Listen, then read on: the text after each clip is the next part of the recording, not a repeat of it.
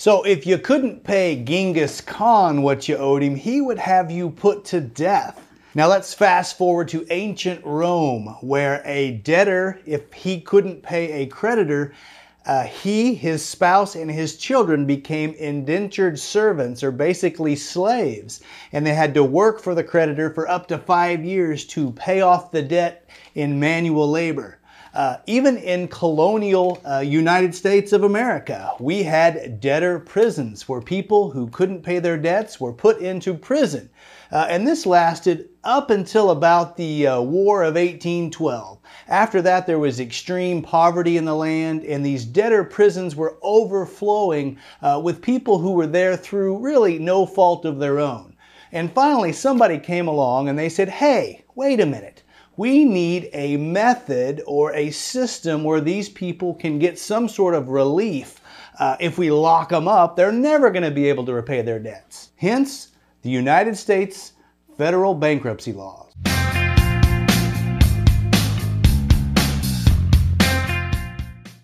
Welcome to another episode. I am Joshua Roberts, attorney at law, and you are watching Lawyer Up.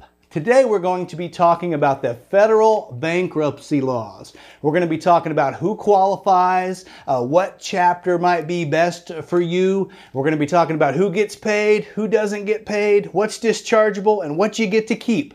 We're going to look at all the different chapters of bankruptcy, but we're going to focus on those that 95% of the people file. And that's for individual consumers, and that will either be a Chapter 7 or a Chapter 13. So if you enjoy the video, hit that like button. If you want to know more about legal topics in general, subscribe to the channel. If you got something to say, you have a comment, then put it below in the comment section. And as always, I love it when you share me on social media. And remember, I am a lawyer, but I am not your lawyer.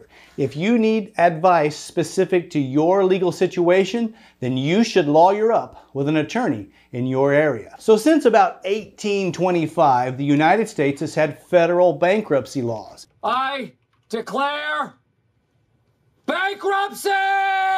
And they've been amended several times. Most recently, in 2005, was a significant shift or change in the United States bankruptcy law. Now, the law provides for 6 different areas or 6 different chapters where somebody can get bankruptcy relief. We're going to talk about 4 of those, but we're not going to dwell on those today. We're going to dwell on the 2 main chapters, and that's Chapter 7 and Chapter 13. But the other chapters that exist include Chapter 9, and that is a municipal bankruptcy. That's where cities actually file bankruptcy. There's Chapter 11. That is for business bankruptcies, where businesses have to go in and file bankruptcy. There are Chapter 12 bankruptcies, and that's for family farmers, and also Chapter 15 bankruptcies. Those are international bankruptcies where people have debt in other countries. Now, those chapters of relief are available, but it's not where most people file bankruptcy. The most common area of bankruptcy for consumers, and this could be an individual or a husband and wife, is in Chapter 7 and Chapter 13. Now, Chapter 7 is considered a liquidation bankruptcy, and what that means is essentially you're going to be allowed to keep certain exempt assets. There's certain minimal level of assets that you get to keep, and it's protected from creditors. But the rest of the assets are going to be liquidated or sold, and that money given to any of your unsecured creditors. And we'll talk a little bit more about what all of that means in a Chapter 7 setting. The other bankruptcy for consumer debt is Chapter 13, and that is called a reorganization or essentially a debt consolidation bankruptcy. In a Chapter 13, the debtor keeps all of their assets. However, they engage in a debt consolidation plan where they pay one payment every month, and it's the lion's share of their income, to a bankruptcy trustee, and that individual pays off creditors in certain proportions relative to the plan that was approved by the court. Now, in Chapter 13, you keep your assets, but this plan goes on for 3 and usually up to 5 years. So you're giving the bulk of your paycheck every month for 5 years to a bankruptcy trustee. However, at the end of either a Chapter 7, which is usually a lot quicker, 4 to 6 months, or a Chapter 13, which usually takes 5 years, there is a discharge of the debt, a fresh start for the debtor, and that particular individual can start anew, moving forward, hopefully in a much better financial situation. Now, there are certain things that are common to all bankruptcy cases, whether they're in a Chapter 7 or a Chapter 13, and we're going to talk about those now. The first one is the filing of a bankruptcy petition. That is what is filed to initiate any bankruptcy, and this is filed in federal court.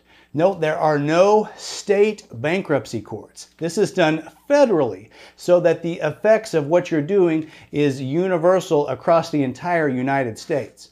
Now, the debtor normally files the petition. That's called a voluntary bankruptcy. There are areas where a creditor can actually file a bankruptcy petition against a debtor. Those are called involuntary bankruptcies, but they're very rare in the consumer setting. You normally see those filed against businesses. Now, this bankruptcy petition lists all assets and all debts of the debtor. Now, note, I said all. Certain people want to not include certain assets in a bankruptcy. You can't do that. I've had clients say, well, I don't want to file bankruptcy against this person or that person. You don't get to choose. When you file bankruptcy, in addition to, of course, all your individual identifiers, you have to include all assets and all debts. Now, the totality of all of your assets, that is called the bankruptcy estate, and that is the totality of assets that creditors have to go against to seek payment. There are specific rules as to what creditors can do, what types of things relative to those assets. And we're going to talk about that in more specificity here in a minute. There are also certain assets that are exempt, and those are protected. The debtor can keep those assets. It wouldn't make sense to liquidate all assets of the debtor because they would be out on the street and they would need government assistance in a different arena. So we allow debtors to keep certain exempt assets. The bankruptcy petition also includes a list of questions, and these questions are designed to get at the behavior of the debtor just prior to filing bankruptcy. They look for fraud or what are called preferential transfers. Like if somebody were getting ready to file bankruptcy and the day before they had $10,000 cash and they handed it to their sister, and then the day they filed they said, yep, I've got $0. That is not really honest. And so the questionnaires that go along with a bankruptcy petition are designed to look back at these types of behaviors and see if you've made any what they call preferential transfers. The next thing common to all bankruptcies, and this is the big one, the automatic stay. Immediately upon filing a federal bankruptcy petition, all collection efforts must stop. These are lawsuits. They must stop. These are collection letters. They must stop. These are executions or garnishments against wages or bank accounts. They must stop. Even phone calls to debtors must stop. The automatic stay happens, automatically upon filing of the bankruptcy petition, and then stay, that means stop.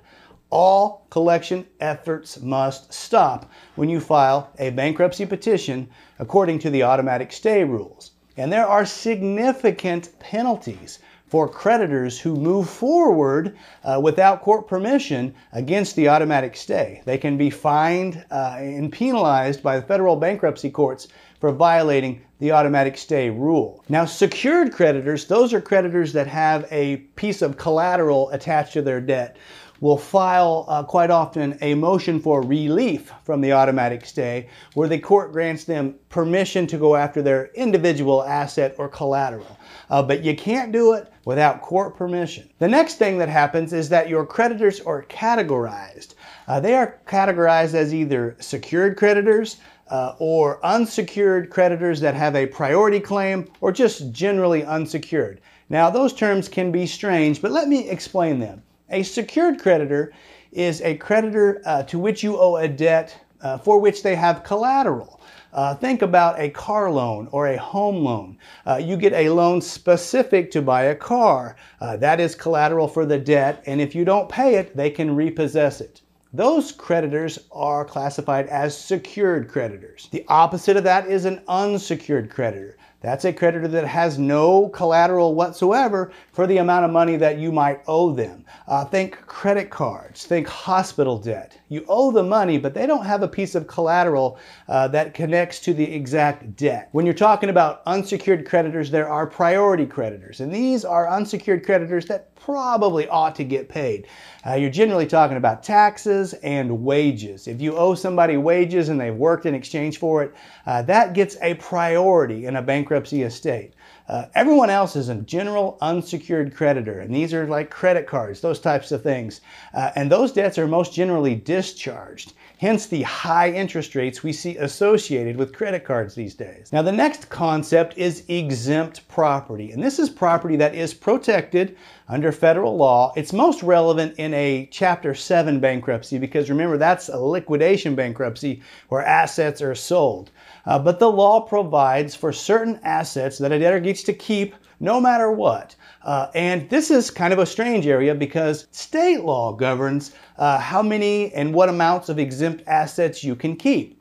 Everything else is federal law. In fact, federal law has certain exemptions, but states reserve the right to have their own exemptions or to allow a debtor to choose between federal exemptions and state exemptions. So this area is very fact dependent. This area is very specific to the individual state that you're in. So if you're considering filing bankruptcy, you'll want to consult with an attorney in your area about your exemptions. Now, the concept of exemptions is just, of course, to provide the debtor with some basic assets from which to move forward.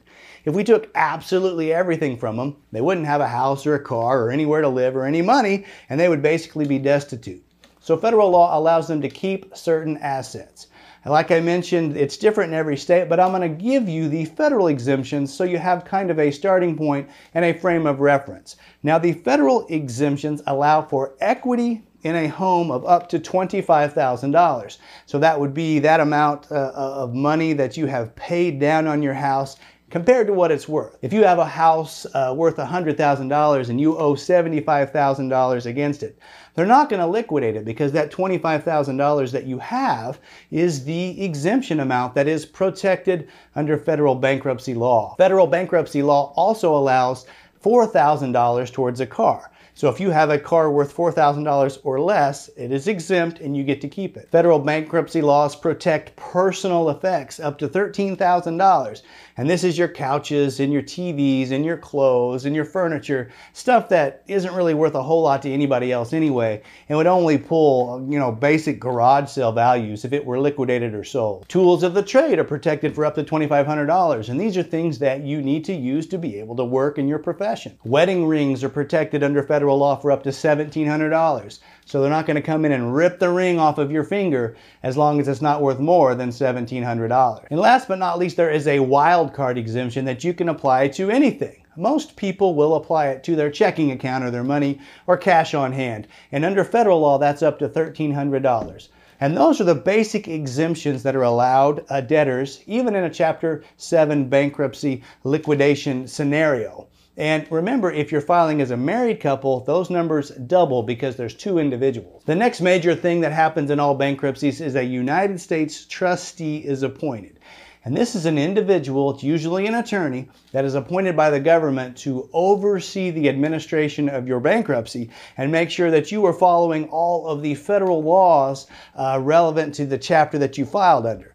In a Chapter 7 bankruptcy, this is the guy who would go in and take any non-exempt property and sell it and then take the proceeds and pay it to the general unsecured creditor. And pursuant to federal bankruptcy law, there is a meeting. It's called a 341 meeting, where all the debtors have to go in and be subject to questions from this bankruptcy trustee. He may ask you questions about your petition. He may ask you questions about values. And he may look specifically at transactions that you made before filing your bankruptcy that might be called into question. And the transactions I'm talking about are called preferential transfers. And they'll look first within the 90 days preceding your bankruptcy and say, did you prefer one creditor over another? You may have only had $3,000 and you're like, you know what? I want to give this all to my dentist. I don't want to think about any of my other creditors. I want to give it all to my dentist. Well, unfortunately, you don't have the right to choose. There is a system of federal bankruptcy laws that dictates who gets paid in what order. And if you prefer one creditor over another within 90 days of your bankruptcy, that can be undone. And that 90 days extends to up to a year if the transaction involves an insider, and that's generally a family member. And I've seen this happen before where a person is filing bankruptcy, they have like $3,000 in the bank, and they're going to say, well, I'm just going to give it all to my dad. He loaned me money, so I'm going to give him all $3,000, and I'm not going to give anything to my other creditors. Well, he's an insider because he's a family member, and for up to a year prior to your bankruptcy, the U.S. trustee can come in and take that money back from your dad saying, you can't do that. You preferred one creditor over other creditors, and that's a violation of federal bankruptcy law. A couple of final things that are required in all bankruptcies, and that is that you attend a credit counseling course. It's supposed to be an instructional course concerning personal finance. You have to do that within 6 months of filing your bankruptcy petition.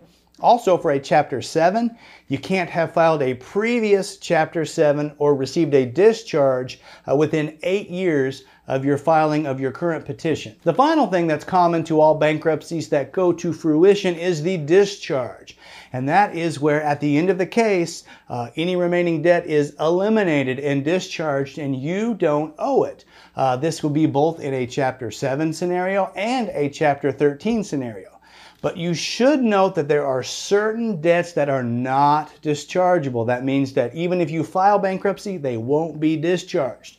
These are generally taxes. These are monies that you may owe a court for a fine or court cost. These include student loans. Under very, very rare scenarios, can you actually get a student loan discharged? It is generally non-dischargeable, as is child support, family support obligations. You can't discharge that in bankruptcy. Otherwise, I suspect people would be doing that or trying to do that all the time. No, you have to pay your child support. Bankruptcy doesn't help in that scenario. So let's switch gears a little bit and talk about some of the differences between a Chapter 7 and a Chapter 13 bankruptcy. And one of the main things, and this law changed in 2005, was to implement means testing. And that is to see whether you are a can-pay debtor. Do you have the ability to pay back your debts? And what they do is they look at your income, the amount of money that you make on a monthly basis, and they compare it to the median average of the state that you are living in. If you are under the median average, you automatically qualify for a Chapter 7 liquidation bankruptcy if that's what you choose to do. Now, if you are above your state's median income, then a complicated formula comes into play, and they determine the amount of money that you make, and they compare it to the amount of debts that you have, and there's debt floor ratios and all kinds of crazy things, and they decide whether you pass the means test. And if they deem that you are a can-pay debtor, that you can pay back your debts, you will be disqualified from a Chapter 7 and forced to file a Chapter 13 bankruptcy. And as I mentioned before, in a Chapter 7, that's the liquidation bankruptcy, where you file the petition. You get your exempt property. The rest, if any, is liquidated. And in a lot of cases, there are no property that is in excess of the exemption amount. So there's nothing to liquidate. Your creditors get nothing.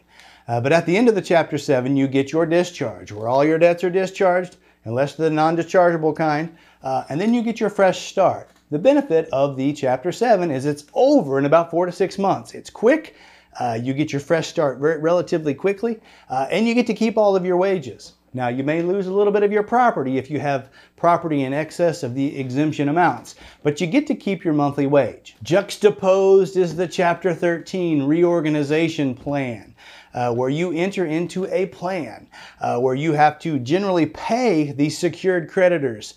You have to come up with a plan to pay a portion of your unsecured creditors back. And once that plan is approved by the bankruptcy court, then you make one payment. In essence, your debts are consolidated. You make one payment to the bankruptcy trustee, and he takes the money and distributes it amongst your creditors according to your plan. The benefit is that you keep all of your property. You don't lose your assets. What you lose is your income. You're given a little bit of money to live on, but the lion's share of it goes to the bankruptcy trustee to pay debts off. And these plans last for a minimum of 3 years, but in most cases, it's a 5-year plan. So you are paying the bulk of the wages that you earn for 5 years to receive a discharge under a Chapter 13 plan. You most often see Chapter 7s with people who really have little or no assets. And you see Chapter 13s with people who have accumulated quite a bit of assets, and they usually have a decent wage because they have to be considered a can-pay debtor. You have to be able to fund the plan that you enter into in a Chapter 13 scenario. But in Chapter 13s, you'll normally see people who are needing to catch up on mortgage payments or behind on their taxes. They just basically need a little bit of help to reorganize their debt so that they can climb out of the hole that they've been put in. So last but not least, when we're comparing a Chapter 7 and a Chapter 13, some things to think about. In Chapter 7, that's the liquidation. You lose non-exempt assets. Now, there is also a caveat that you have certain secured assets, right? You have a car that you may owe money on. You have a house that you may owe money on. If you don't have equity in either of those in excess of your exemption amount, you can keep the asset if you enter into a reaffirmation agreement with your creditor.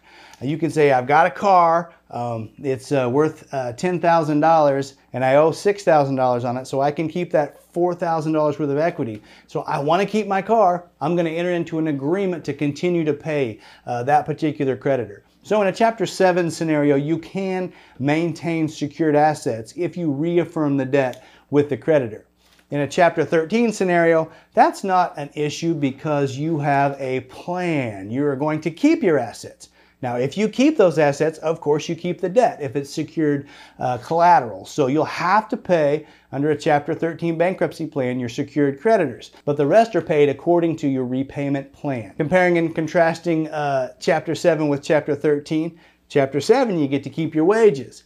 Chapter 13, you have to pay those wages to the bankruptcy trustee who will distribute those to your unsecured creditor. And last but not least, Chapter 7s are quick, 4 to 6 months, where Chapter 13s go on for up to 5 years. So it specifically depends on your scenario.